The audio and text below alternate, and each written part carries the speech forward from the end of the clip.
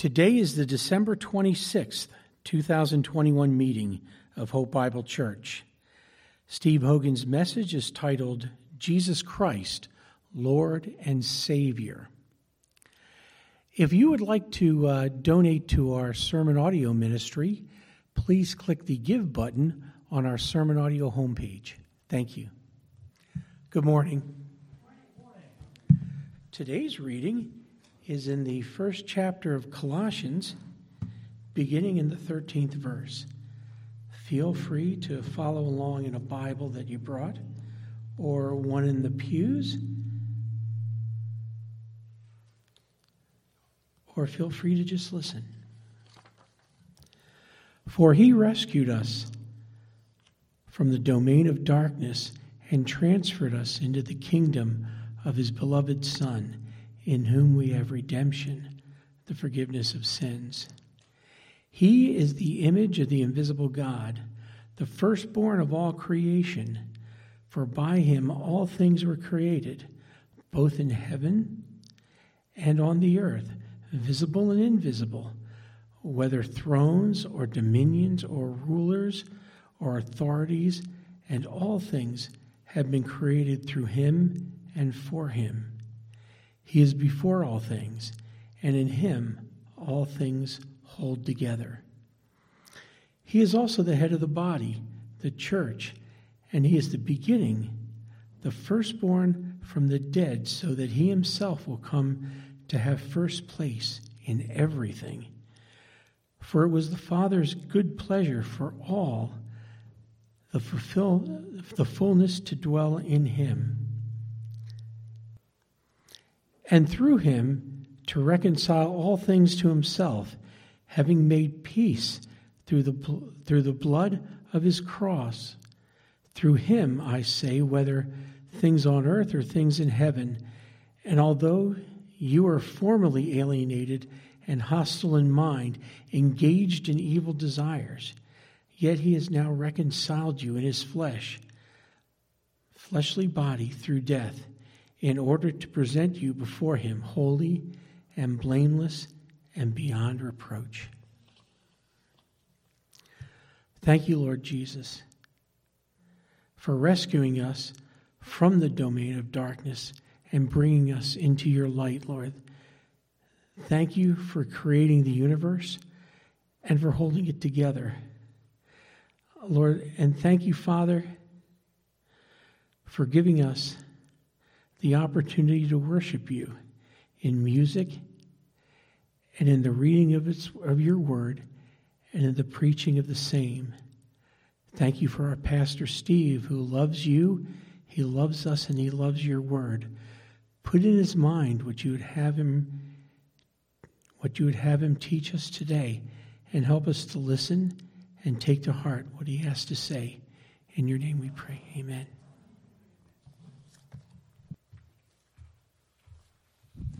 Good morning. Great to see you all on this Lord's Day, this day after Christmas. This time of the year, as you all know, the world thinks a lot about presents, giving gifts. Some of you here maybe gave gifts or received gifts. Maybe some of you are older and you don't do that anymore. That's fine. But we understand the concept of presents.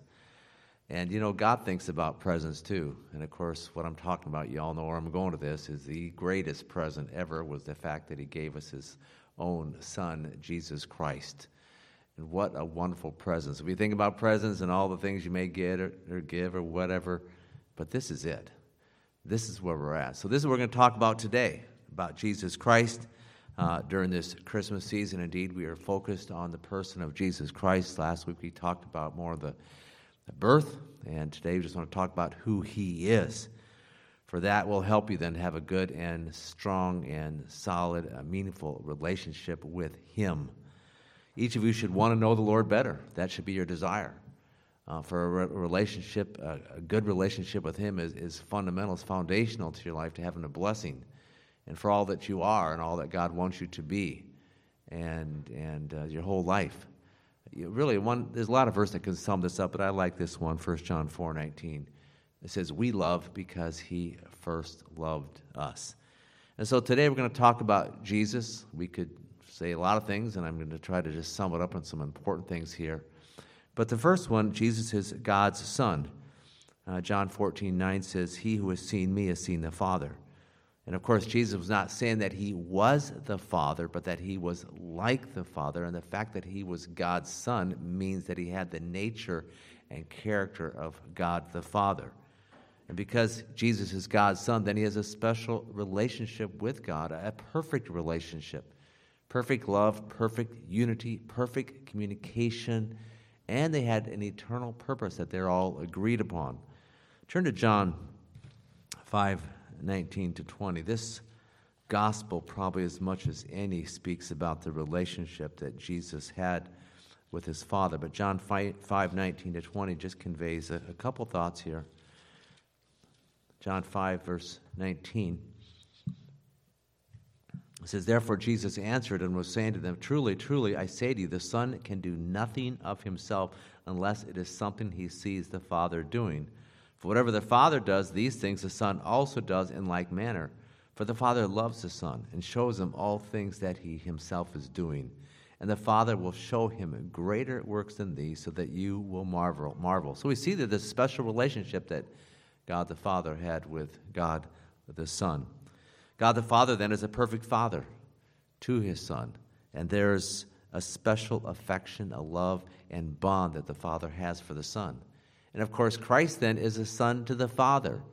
And if you want to know more about that relationship, you really do look at the Gospels.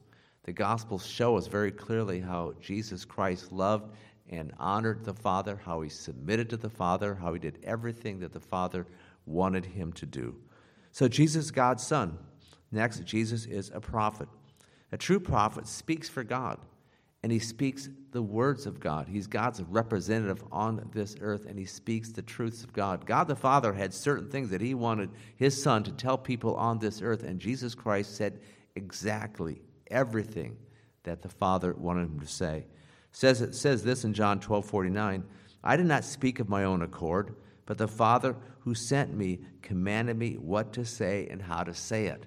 That's an amazing verse, isn't it? I didn't speak my own. He told me what to say, and I said it. Number 3, Jesus is an heir.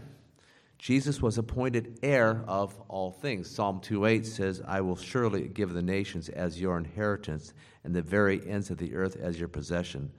And part of God's inheritance for his Son is this world. It is God's gift to Jesus. And during the kingdom age, Jesus Christ, the next age, Jesus Christ will inherit and possess the whole world. During that time, he will reign and rule over the entire earth. That's what he's going to do. But Christ is also an heir in that believers are God's gift to him. We're God's gift to Jesus. We are spotless, his precious, his eternal bride. And what's most important to Christ is not this physical landmass that we call earth. He will inherit that. What's most important is that we are his children, and he loves us dearly, and we will be with him forever. This encouraging verse, John 17:23, and Jesus is praying to the Father, and you hear his heart here. He says, "Father, I desire that they also, whom you have given me, be with me where I am." He loves us to pieces. He really does, and he wants to be with us. Next one, Christ is the creator. It says in Colossians 1, which Jeff read, "For by him all things were created, both in the heavens and on earth, visible and invisible, whether thrones, dominions, rulers, or authorities, all things have been created through him and for him." Jesus Christ created everything that you see, everything that is invisible and everything that is invisible. And the invisible is hard to understand. I mean, if something is visible, then how can God create it? He does. For example, God creates the angels, and they can be invisible. God created the angels. God created all the stars, millions, maybe billions of stars, and of course, they're pretty much invisible too. That is, most of them are. You can't see most of the stars. He created every cell, every atom, every grain of sand. You go to the beach, every single grain of sand is there because God created it. Every drop of water, you all drink water every day. Every drop you drink is what Christ created. It's amazing. The creation is an incredible display of the power and the wisdom and the beauty and the glory and, yes, the love of Jesus Christ. It says in Psalm 119, the earth is filled with the love of the Lord, and the love of the Lord is seen then in the creation that Christ made. Next, Jesus is the sustainer of all things. Colossians 1:17 goes on to say, Christ is before all things, and in him all things hold together. That's an amazing phrase. All things hold together. Jesus upholds and sustains all creation. He is the one that keeps everything and everyone going day after day and year after year. You need to think about this. The fact that you keep going is because of Jesus. Without him, every cell of your body would fly apart. And you got billions, I think trillions of cells. A lot more atoms than that. They'd all fly apart. You have these nuclear physicists, and they're trying to figure out how all these subatomic particles, hold together. I mean, they've been studying this for years and years, particularly probably the last 50, 60, 70 years. They can't figure it out. I mean, how does it hold together? They should be flying apart. It's Christ that holds it all together. And Christ is the one who sustains you. He's the one who strengthens you. He's the one who energizes you every second of your life. And also, Christ, by his awesome and infinite power, holds every planet and every star in its place, in its proper orbit. Things we don't even understand. But we're here on this little earth, and there's a whole universe out there, and Christ holds it all together. He does this by his word. Jesus' power comes from within himself and is manifested as he speaks. A very interesting verse, Psalm 33:9 says, God spoke, and it came to be. He commanded, and it stood firm. Have you ever said something and it just happens? It doesn't work that way with us. With God it does. He says something and it happens just the way he wants. Next, Jesus is the radiance of God's glory. The word radiance means to send forth light, and Jesus Christ sends forth the light, the truth, and the glory of God. Now, you can't see the sun, right? You can't see the sun. You've all maybe glanced at the sun. You see something. You know what you're seeing is light. You're seeing beams and rays that come forth from the sun. So, too, you can't see God, but you can see God and his glory in the person of Jesus Christ. God wanted his glory to be seen on this earth, and so he revealed it through his son, Jesus Christ. Turn to John, just a few verses. Again, there's so much in John. I'm just going to read these verses. John chapter 1, verse 1. The beginning was the Word, and the Word was with God, and the Word was God. A powerful verse. Go to verse 14, and it says, and the Word became flesh and dwelt among us, and we saw his glory, glory as of the only begotten from the Father, full of grace and truth.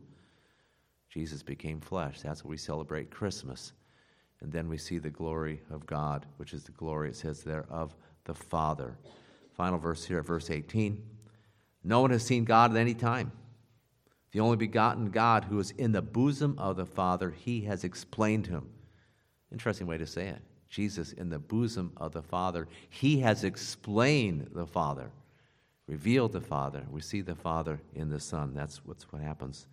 And next, and this is related to the fact that Jesus is the radiance of God's glory. Number 7, Jesus' exact representation of his being. Vine's dictionary defines this word representation as this, quote, the divine essence of God existent and expressed in the revelation of his Son. King James translates this phrase as, quote, the express image of his person. What this is saying is that Jesus Christ is God, and he represents God on this earth. He shows himself to us in that way. God wanted the world to know himself, and so he sent his Son to be his representative. You want to know who God is, then again you look to Jesus Christ. You think about him. You look to him. And you realize again that God reveals himself through the person of Christ. That's what God wanted. Next, Jesus is a Savior. Indeed, the creation of the world is a great work of God, but Christ's greatest work, God's greatest work, is that Jesus Christ died for us to pay for our sins, to save us. That's what he did. It was the Holy Spirit then who applied Christ's work. In fact, turn to Titus. Holy Spirit who applied Christ's work to our hearts. Titus talks about this. Titus chapter 3, verses 5 and 6.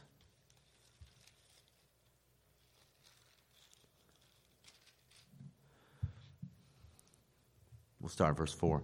When the kindness of God our Savior and his love for mankind appeared, he saved us not on the basis of deeds which we have done in righteousness, but according to his mercy by the washing of regeneration and renewing by the Holy Spirit, whom he poured out upon us richly through Jesus Christ our Savior. So the Holy Spirit is instrumental in your salvation. You probably all heard of that verse, born of the Spirit.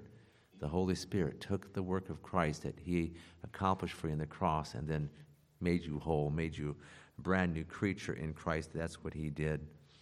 And Jesus Christ, Hebrews talks about this, is now sitting at the right hand of the Father. And the reason he's sitting there is because he's done. Back in the Old Testament, you had priests, they'd always be standing because the work was never done. Thousands of priests, and I'll be standing.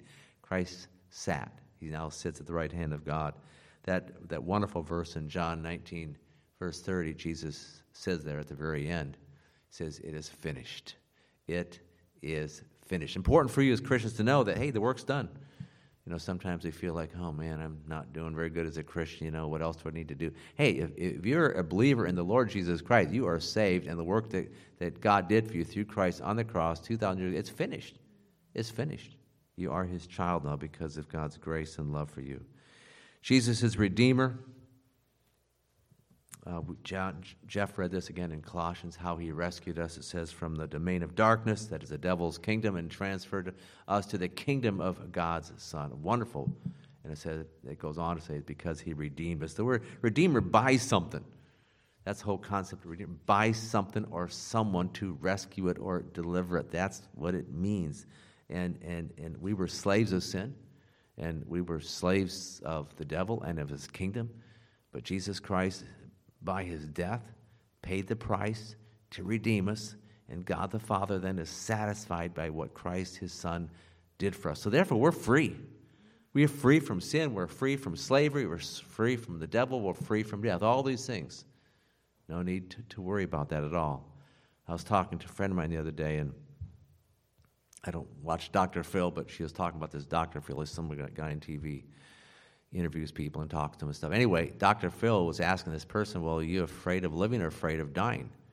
And I'm not sure what the person said, but on TV that is. But I talked to this person, and I said, well, are you afraid of living or dying? She said, I'm afraid of living. Now, this friend I know has got stage 4 bone cancer, and that's pretty rough stuff. I don't know all the details. She tells me different things about how hard it is, and it either be hard. And so this whole idea of living before you die was much harder for her than the dying. And I know her, and I don't believe she's saved, and I think she should be really, really concerned about this dying part. The point is Christians, we don't need to be afraid of anything, living or dying. The Lord's with us. It's a wonderful, wonderful truth. It's because Jesus is our Redeemer. Jesus Christ is the King. He'll reign forever. And Jesus is a king because God the Father made him a king, gave him a scepter, and gave him a throne, and is going to give him a kingdom. Psalm 2:6 says simply, I've installed my king on Zion, my holy hill. That's referring to Jerusalem. We won't see the full reality of Christ's kingdom until the end of this age when Christ comes back, and then he'll set up his kingdom on this earth, and he'll reign forever and ever. It says in Revelation 11:15, the kingdom of the world has become the kingdom of our Lord and his Christ, and he'll reign forever and ever. Now, during the millennial kingdom, that's a 1,000-year period of time Christ is reigning, and after that, he will be reigning with the Father over the eternal kingdom. That's how it's going to be. You all know these verses, Matthew 9, the prayer, Our Father who art in heaven, hallowed be thy name. Thy kingdom come, thy will be done. Really 3 little prayers there. For his name to be holy, special, for his kingdom to come, and for his will to be done. But his kingdom's coming, so that should be one of your main prayers. Thy kingdom come. We live in this world. It's a rough world. We see it. We know it's hard. But that's how you feel. There are things you see happening. Thy kingdom come. Yes, Lord, bring your kingdom. And then the second part is the verse in Matthew 6:33. Seek first thy kingdom. You do your part in seeking God's kingdom. You pray, then you do the part that God leads you to do. You pray for God's kingdom, Christ's kingdom to come, and you seek first his kingdom. That's what you are to do. Jesus is our brother. This is Hebrews 2:11. All this is on, you can get on the PDF probably tonight, for sure by tomorrow. All these verses, all my notes. So I'm going through a lot of things. I don't always give the references here. This particular one's Hebrews 2:11, so if you want to go there, you can get it. If you don't get it or don't have access to a computer or internet, I'll send it to you, okay? Just give me your address. Jesus And all Christians have the same Father. And therefore, we're in the same family. We're all brothers and sisters of Christ. This is an amazing thing. You all understand family.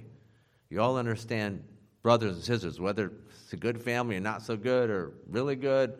You understand family. We are brothers and sisters of Christ. What's so encouraging is that Jesus, this is in Hebrews chapter 2, is not ashamed to be called our brother, is not ashamed to call us brothers and sisters. He's glad to be our brother, and he loves us, and he can't wait to take us home.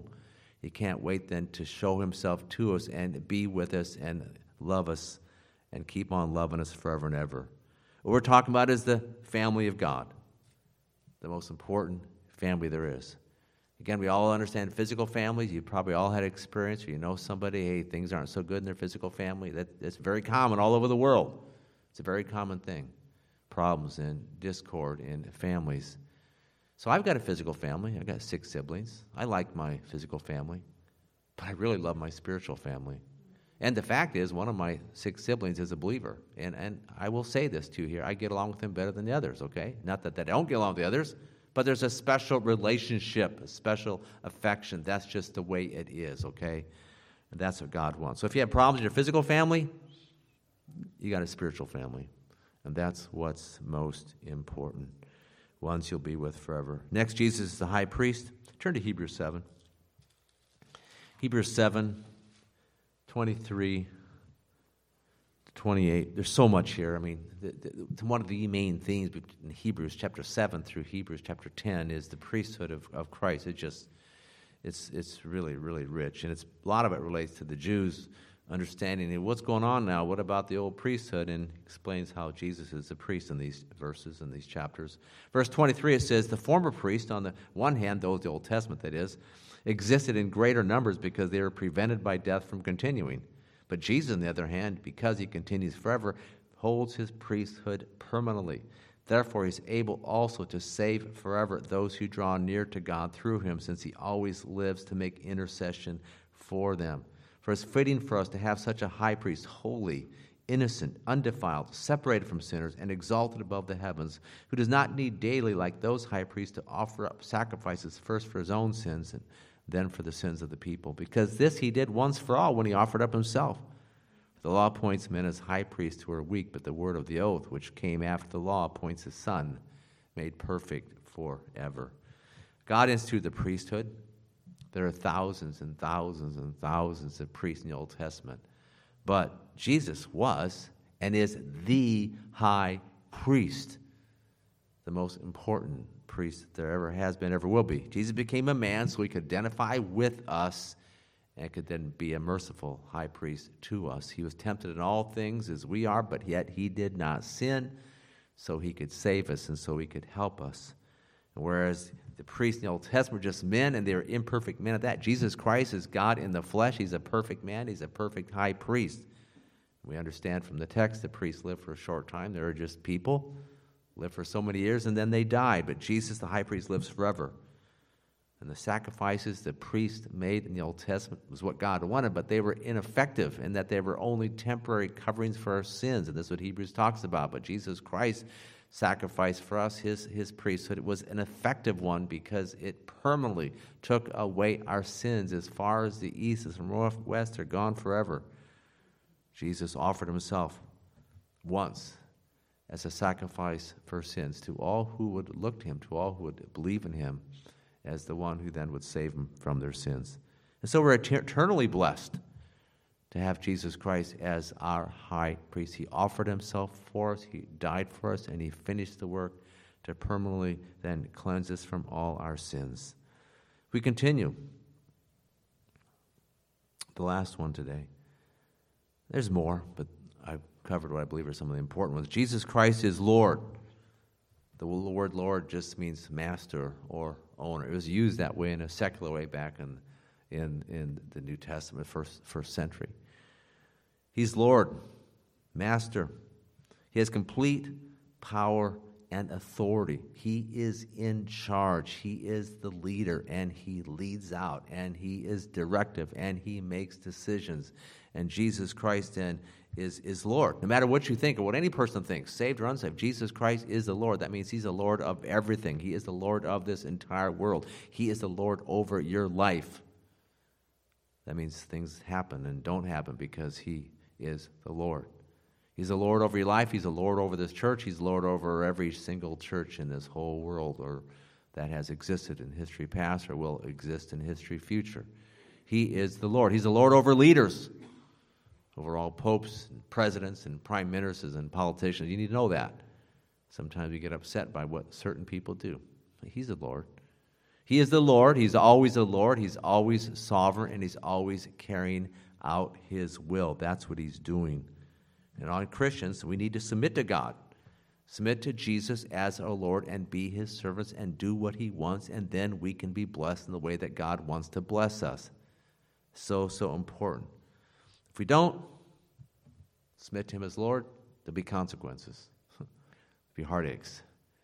As God's children, Jesus Christ wants to make sure that we are one submissive to him because he knows what's best for our lives. He really does. Sometimes we can think we can do whatever we want.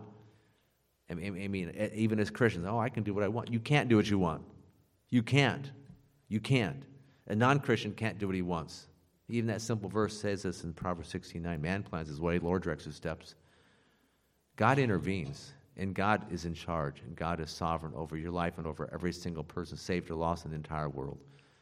So I love the truth. It's a wonderful, important truth. This truth here, this next verse, you know the verse. I'm going to sum it up here in just a couple phrases. Philippians 2:9-11 says, every knee will bow, every tongue will confess that Jesus Christ is Lord to the glory of the Father.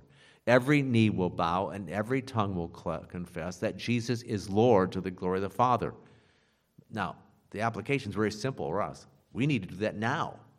That I think is talking about the future, where particularly, let's say, the millennial kingdom, every knee will bow, whether they like it or not. Saved or lost, they're going to bow. Every knee will bow.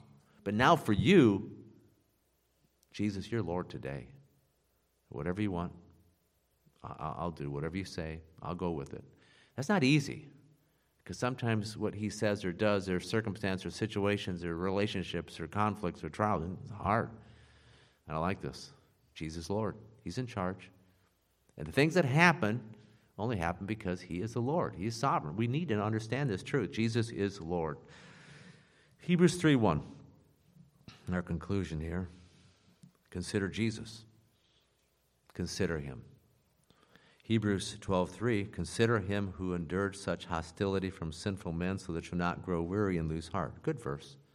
He went through lots of rough stuff. Consider him who endured such hostility by sinners against himself so that you will not grow weary and lose heart. As we go through life, it's easy to get our eyes off of Jesus and onto ourselves, onto our own problems, and onto the things that we want to do. But we're to consider Jesus. We're to have our eyes on him. We're to think about him. We're to look to him. That's what we are to do. If we're to be all that God wants, we need to be continually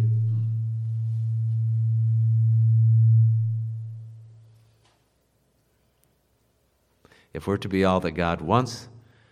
be continually looking to Jesus. Let me say that again.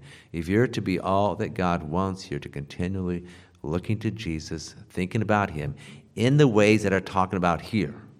And there's more too. I mean, I'm only really giving a summary of things here today. What does it mean to look to Jesus? It means we see, in summary, we see Jesus as God's Son. We see Jesus as the Son of God, the Son of Man. We see Jesus as the prophet, as the creator, as the radiance of God's glory. We see him as God's representative, as a sustainer, as a savior, and as the king. We see him then as our brother, as a high priest, as our Lord and our Redeemer. So you think about this. I'm just saying, practically, what's important is to think about Jesus Christ in these ways. This will help you in your life. Thinking about him. Consider Jesus. Maybe that's the most important application of this whole message. Consider Jesus. Think about him. We need to think about Jesus in this way because it's so easy, and all of us at times in our lives as Christians have had vague and wrong and shallow and distorted views of Jesus.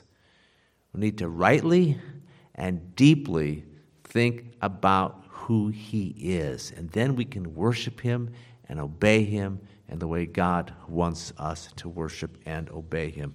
I want to mention some of the ways we're to see him. Some of this will be reviewed here as we conclude. But as you do this, you'll be encouraged. You'll love the Lord more. You'll obey him more. Again, as people, we can think about a lot of things, but one of the most important things is thinking about Jesus rightly and deeply. First, look to Christ as your Savior. He saved you from sin. Look to how Christ suffered and died for you. Read those gospel passages, Matthew, Mark, Luke, and John, about what Jesus did for you. Look to Christ as your Lord every day, every day. Look to Christ as your friend. He is your friend. Look to Christ as your defender from the devil's accusation. This is 1 John chapter 2, verses 1 and 2.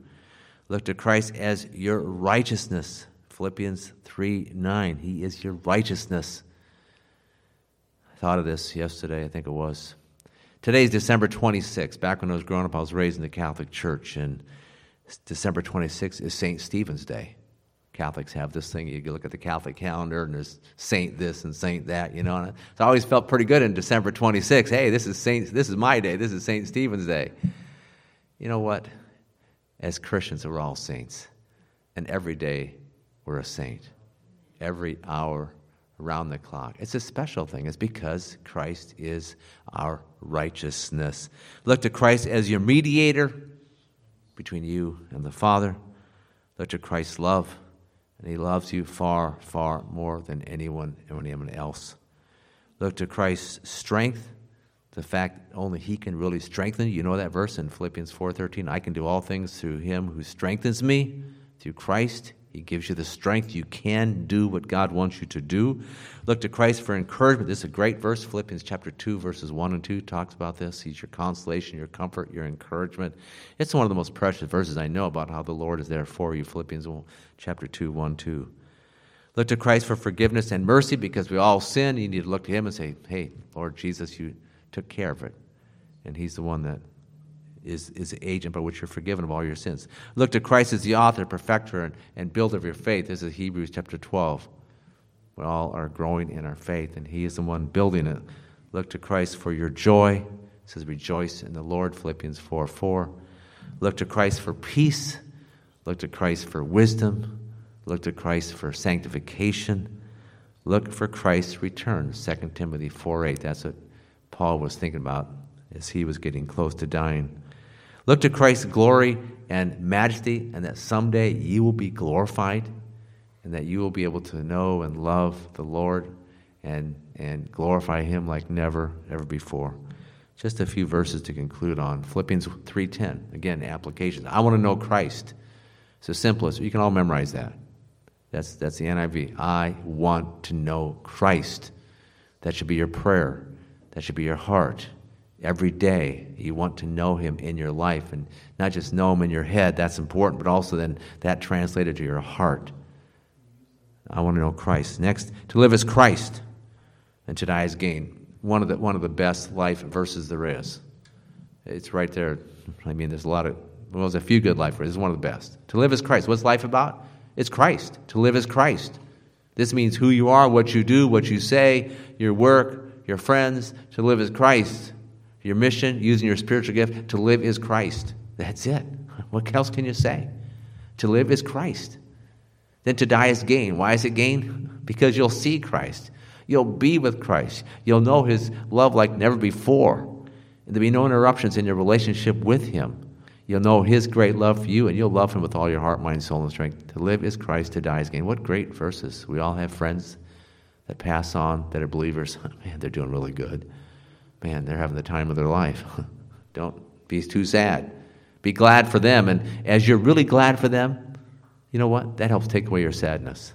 Sometimes we focus so much on how we miss somebody, Focus on where they're there, that they're there. They're doing good in the Lord. So the main reason is gain because you'll see Christ and be with Christ, and you'll love him, and you'll know his love. It'll be wonderful, wonderful, wonderful to live as Christ, and to die is gain. So we finished this year, but this is how we should be thinking of every day of the rest of this year, the last 5 days, and then all of 2022. To live as Christ. What do you do in 2022? Well, to live as Christ. That's it. If God takes one of you home or two of you home, to die is gain, okay? But that's it. And that, again, that verse, I mean, put it on your wall, put it in your Bible. I mean, it's easy to memorize. But sometimes you need to see it.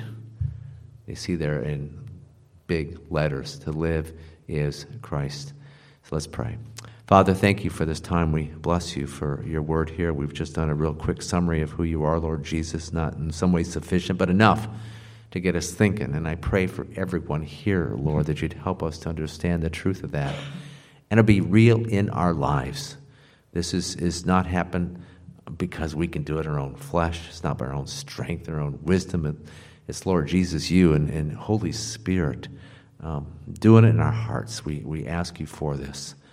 That Lord Jesus, Holy Spirit, God the Father, we pray that in 2022 and the rest of this year in 2022, more than any other year, this would be true.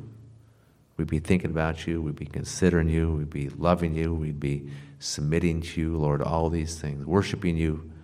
Lord, we just ask you for this. But thank you again for this time. Thank you for this church and all who are here today, all those who are listening online. We thank you so much that we know you. You've given us this eternal life. And help us then to live for you in the way that you want. Protect us, Lord, as we go through life because it's evil out there. Ask for your protection, Lord. Ask for your help and just build this church in the way that you want. I want to pray all this now in Jesus' name. Amen.